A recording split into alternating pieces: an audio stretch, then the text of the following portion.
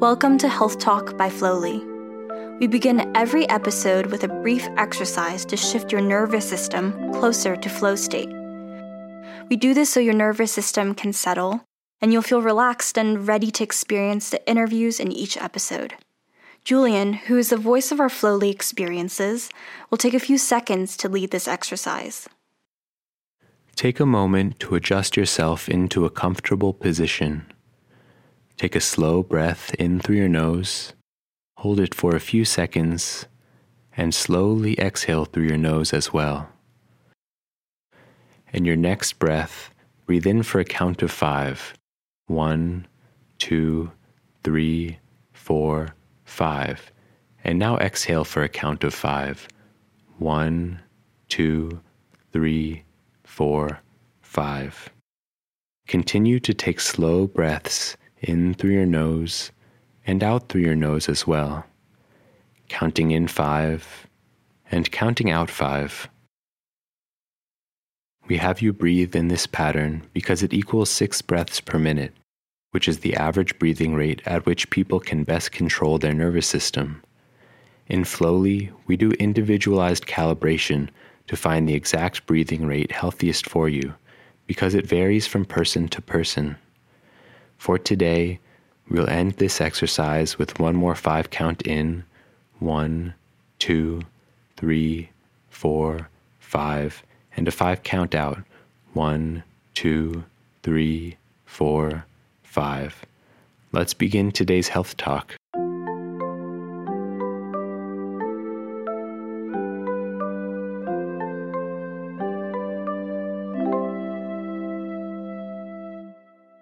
Hey y'all, my name is Celine and I'm the founder of Flowly and your host for today's Health Talk by Flowly.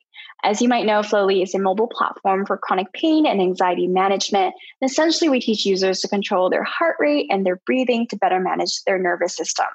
We like to invite everyone from chronic pain patients, chronic pain advocates, professionals and practitioners in the industry to really share their different perspective and experiences on a very unique and challenging journey often. But I'm really excited to speak with Kelly Mendenhall today because not only is she a Spoonie herself, but she has years of experience in patient advocacy and writing in this space. Kelly is a senior community leader for Spine Nation, one of the leading patient advocacy organizations for back pain. She's an author, blogger, journalist, and all about raising awareness of medical gaslighting, which often leaves women permanently disabled or worse. She published her debut memoir last year called Skin in the Game, The Stories My Tattoos Tell. And she's now working on her second book, The Medical Gaslighting Project. My team and I have actually worked with Kelly in partnering with Spine Nation, so I'm particularly warm to welcome a friend and Flowly user. Welcome, Kelly. Thank you so much. Thanks for having me on today. So I wanted to start at the beginning of your journey because I know you manage multiple different illnesses and conditions, and you've been through it. What was your journey to diagnosis? What were some of the challenges you faced along the way in that? Well, for starters, I just would like to say I didn't really think of myself as a Spoonie when I lived with PTSD and major depressive disorder and generalized anxiety disorder. I had never really put myself in that category. So it wasn't until my chronic pain and spine rehab journey started that I started thinking of myself as a Spoonie. I think it's different for everyone, and everyone's journey is different when it comes to how we self-identify, just like with so many other aspects of life. My journey to diagnosis took quite a bit of time. So I was a person who experienced kind of chronic aches and pains and occasional bouts of sciatica for several years. I'm talking like throughout my 20s and 30s. And then all of a sudden, I went from being a person with aches and pains who had a lot of ibuprofen on hand at all times to being a person who couldn't walk and had no range of motion in my legs. I could only shuffle my feet a couple of inches at a time. The pain was so bad that I was like sneaking into empty offices at work and crying in pain. And then I'd like pull myself together and go back out and try and face it. That happened really quickly. That part of the progression was very fast. And it took until June of 2019 before we had a full understanding and picture of what was going on. And that's just with my spine. And I have a whole nother set of issues that I'm dealing with my lady bits, as I like to call it, my baby box. And so that's like been separate in addition to the spine. But what it took was firing a lot of doctors, making a lot of doctors angry and insisting on new doctors and referrals. And I finally got to the right neurologist who was like, what on earth is happening? They've only ever looked at your low back. Have you ever asked to have a full spinal MRI? And I said, yes. I asked 3 different doctors on 3 different occasions for full spinal MRIs, knowing that I have trauma history as far as like physical injuries and stuff. And they all denied me that. They all said, no, you don't need it. You're fine. You shouldn't be having this pain, blah, blah, blah. Yeah. And so this neurologist was like, no, you have very clear neurological symptoms. You have foot drop, you have hyper reflexes in your arms and your legs and your fingers and even your jaw. Like I couldn't pass a sobriety test, even though I was sober. I was just in his office. And that's one of the things that they sometimes do to check your neurological, functioning. And I couldn't pass the sobriety test. And so he sent me for those full spinal MRIs. And that's when we found out the full depth of what was happening in my spine.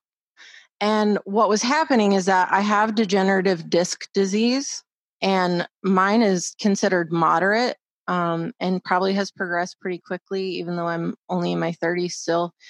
But I had 4 bulging discs in a row in my lumbar spine. But what they were missing, the biggest piece of the puzzle they were missing by only looking at my lumbar spine, was that I had a very rare type of rupture in my spine called a centralized rupture. So normally when a disc in your spine ruptures, it pushes out to the left or the right side, and they can see it when they do scans and things. But mine was a centralized rupture, so it pushed straight back onto my spinal cord.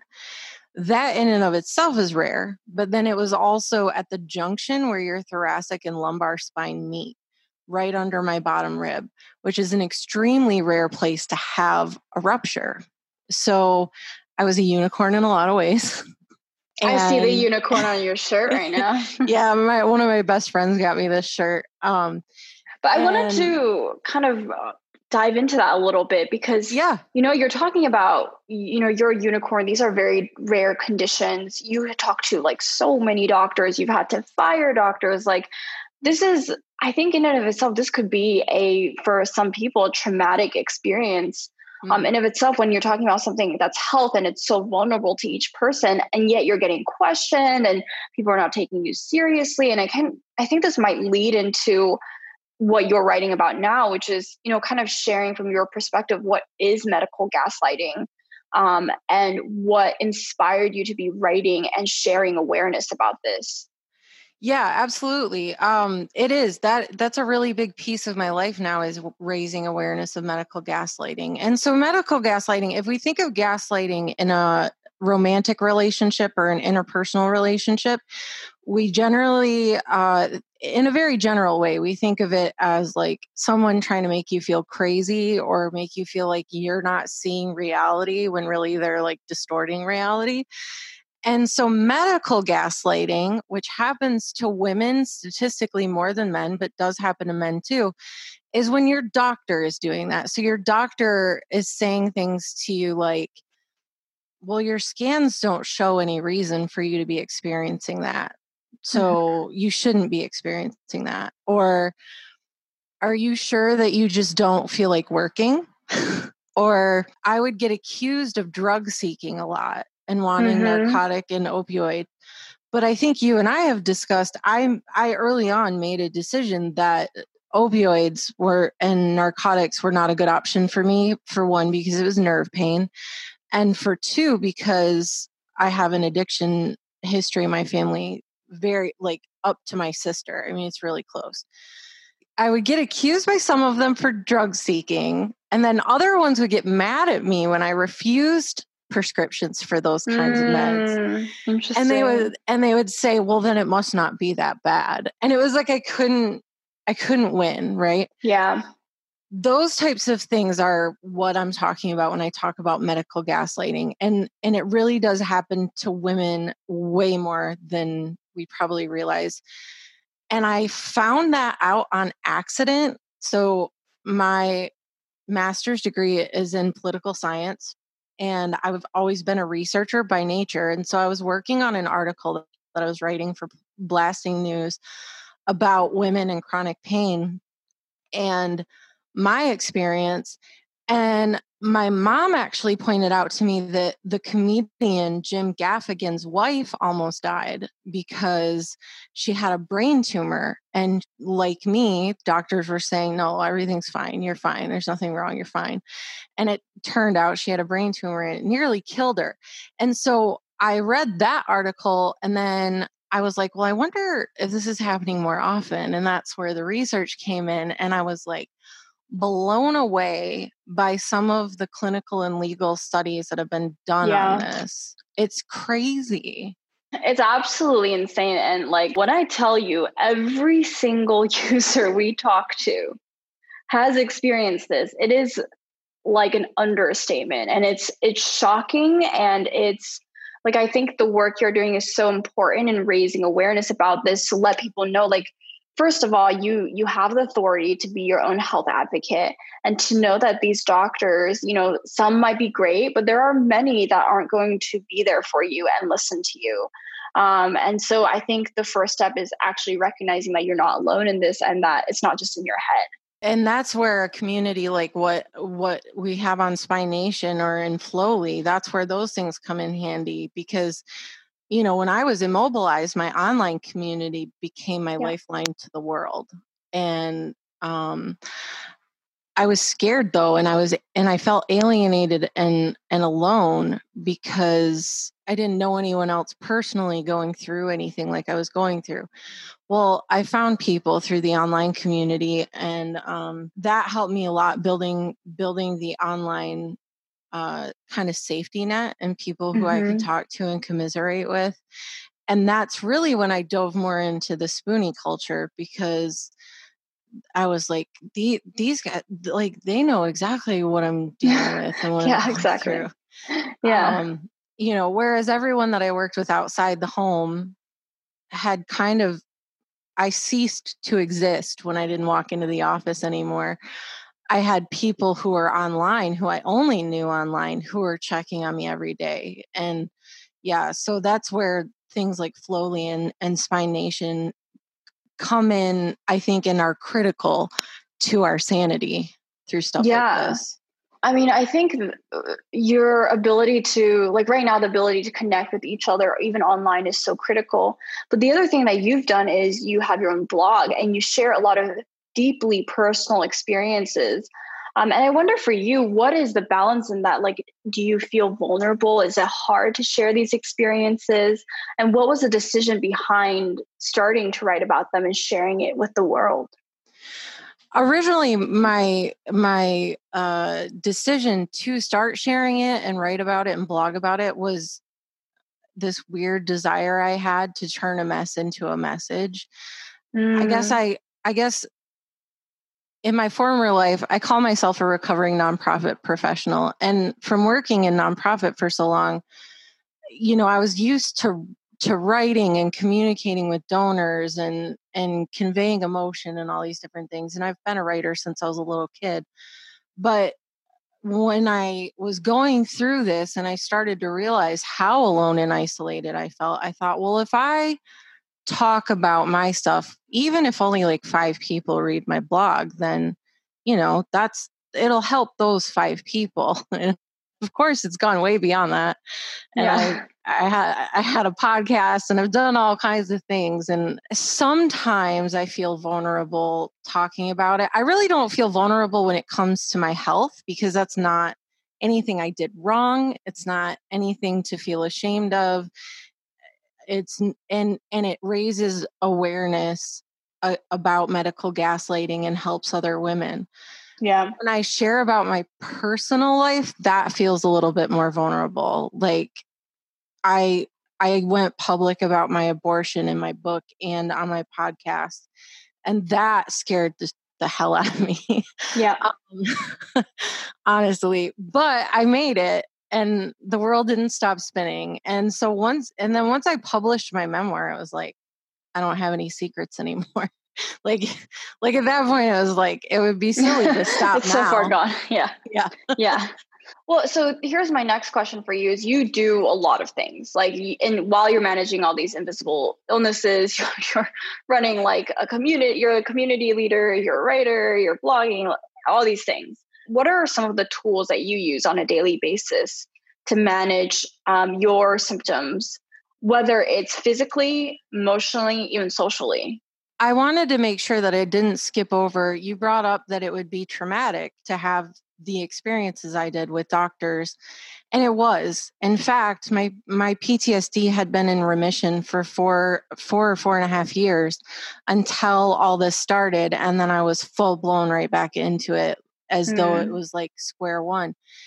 And so it is traumatic and it has only compounded my PTSD. And I already have what they call complex PTSD because it's not just one significant event. It is a smattering and layering of traumatic experiences and events. And this medical stuff has only added to that.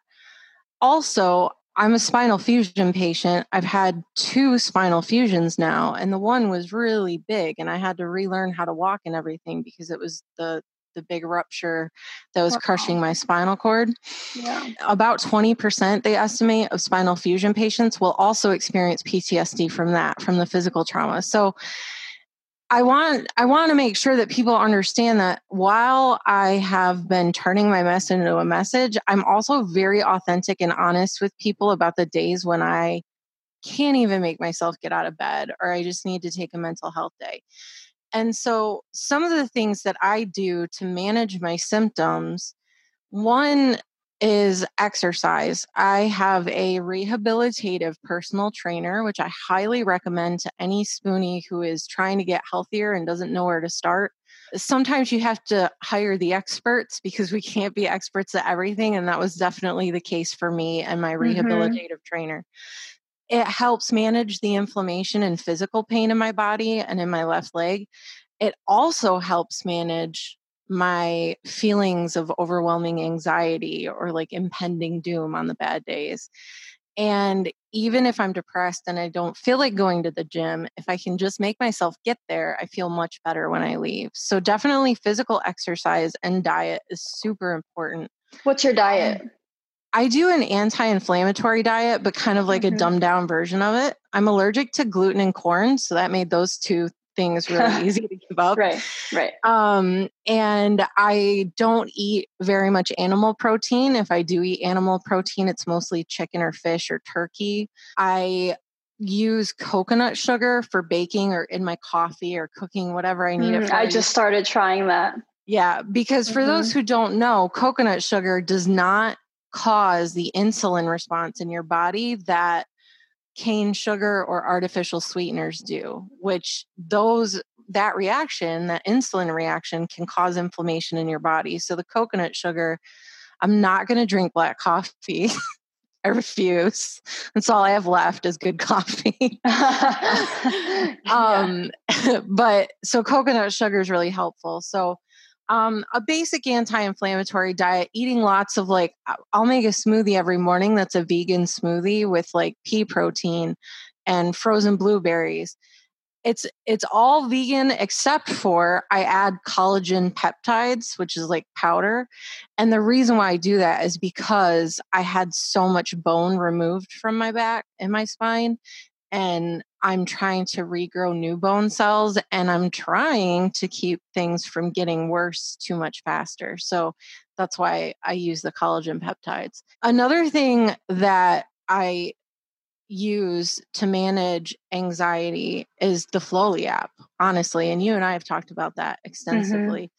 For those who don't know, I did a whole series of videos where I reviewed different modules and talked about it. And that helps because it can be way too easy to like when my flight or fight kicks in to like dissociate and shut down. And then I forget coping mechanisms. Mm. The Flowly app is right at my fingertips. It's on my phone right in front of me. So it's harder to forget, which is part of why I like it. I don't even have, like, I have the virtual reality goggles, so I can use them if I want. But if I'm in bed having a panic attack, I can just pull out the app. Creating things is huge for me. I'm a very creative person. I begged for a typewriter when I was 8 years old for my birthday, and my mom got it for me. So writing and creating, I hand sew these meticulous sequin and beaded applique Christmas stockings, like, Oh my gosh. like our grandmothers and great grandmothers that's used to make. I make all those for like all my nieces and nephews and great nieces and nephews and my best friends' kids and stuff. And that is very meditative to me because I'm just, it's repeated. I'm just like stitching, you know, and it's repeated movement, and I can kind of just zone out, listen to a podcast or put on a documentary or something in the background that I can listen to and chill out. And you know, when you're doing that, you're actually practicing what you learned in Flowly, because the whole idea of Flowly is that you're getting into a flow state. And I always write about this and encourage people to find that hobby or that activity where you naturally get into flow state and you're practicing that same, you're sort of at that intersection of high performance, but being super relaxed. And like the act of doing it is rewarding in of itself. And which is what biofeedback does. It teaches you to do. So it's kind of like you work at that muscle and fully. And then when you have that activity, it's when you actually get to apply it. And I love that you're sharing that. Yeah. And I really highly recommend handcrafting. I know a lot of spoonies who use hand stitching, crocheting, knitting, anything like that, handcrafting. My mom does mosaic work. Wow. And I highly recommend picking up one such hobby if you can. The felt stockings are really inexpensive. They're $20 usually for a kit. It's like $20 for a kit, and that comes with everything you need to complete the project. So it's like affordable for spoonies too. But and then the thing, it's an extra thing. It's more than 3. But I really want to say this because I think we need to normalize it more. I take my freaking meds. Like I am in trauma therapy. I have a therapist. Even throughout quarantine, I have phone therapy with her once a week. And I take medication for my depression and anxiety. And some of my medications double as like, I have one medication, nortriptyline, which is for chronic pain patients and depression, because it also helps relieve some of the pain too. So it's like working double duty. I know a lot of people feel bad or feel like they're using a crutch or feel like they're not trying hard enough or something if they have to take meds, but like that's all lies we tell ourselves. That's arbitrary. It's whatever works for you, of course. It's just so individual. And I mean, even when we do, like, we do clinical trials of Flowly, and one of the metrics we do look at is the reduction of medication, but we never, we always tell them it's your choice, it's voluntary. And, reduction is great in of itself, but no one's asking you to go to 0. Because it depends on your condition. Like it depends on what each person needs. So it's I'm so glad you said that, because I do think that needs to be normalized. Yeah. I mean, there's no magic pill for anything. So it's not like I take all these meds and I magically feel better. And I still have panic days. I still have high anxiety days. I still have days where I'm especially fatigued or sad from my depression. But at this point, I'm a veteran at it. Like I've been living with depression and anxiety literally my whole life, and in and out of therapy since my dad passed away when I was 4. So like I can recognize pretty well when I start to slip into one of those kinds of episodes. And it's not a magic pill. It's not going to make everything better. I do think exercising and watching what I eat, because inflammatory foods also cause inflammation in the brain. And there have been studies that link that with depression and anxiety. So diet, exercise, therapy, and meds. But I always say, do whatever the F you have to do to survive. Like word. That's the number one rule of Spoonie life. Do whatever you got to do to survive. Make your care choices however you need to make them. And don't allow other people to belittle or shame you because of your care choices. I think that's an amazing note to end on. We have to have you back sometime, Kelly, because you're just like a wealth of experience in this space. But I'm so glad. I'm so glad we even got into the nitty gritty of it, because I think we hear so many tips and you can read so many like articles online and people's blogs. But what I really like to hear, like literally, what coffee do people drink? Like what's the activity they like to do? Because even though everybody's different, you might get ideas from that about what might work for you. And you can try it out, trial and error, I think, for pain management. Absolutely. And just so for the sake of giving myself a little bit of a shameless plug, if you are listening to this and you are a Spoonie who's also a creative and maybe working in a traditional environment doesn't work for you anymore, and you want to create a lifestyle and career that honors your body and your mind's unique needs and limitations, like I'm 100% here for it. I do free coaching calls to like give people an introduction to me, but then I also have a new coaching program that's like a group coaching program, and it's super affordable. It's 2 weeks for $47 so that Spoonies can afford it, because this is that's who I'm doing this for. And I'm just helping other people explore things about themselves that can help turn their mess into a message. That's amazing. I'll be sure to link it below. You can find Kelly's info in the caption, and just look up Spine Nation, Kelly Mendenhall. You'll find all the info, all the things. All right. Thank you so much, Kelly. It was amazing having you. Thank you. Have a great day.